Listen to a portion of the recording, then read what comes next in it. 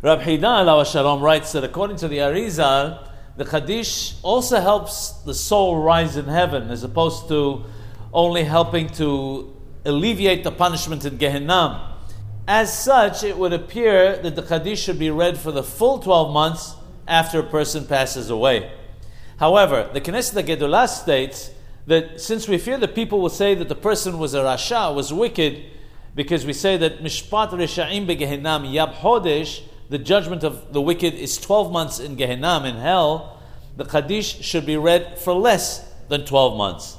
There are different customs concerning this. Ashkenazim stop reading at the end of the 11th month and only read it again for the one day on the day of the anniversary.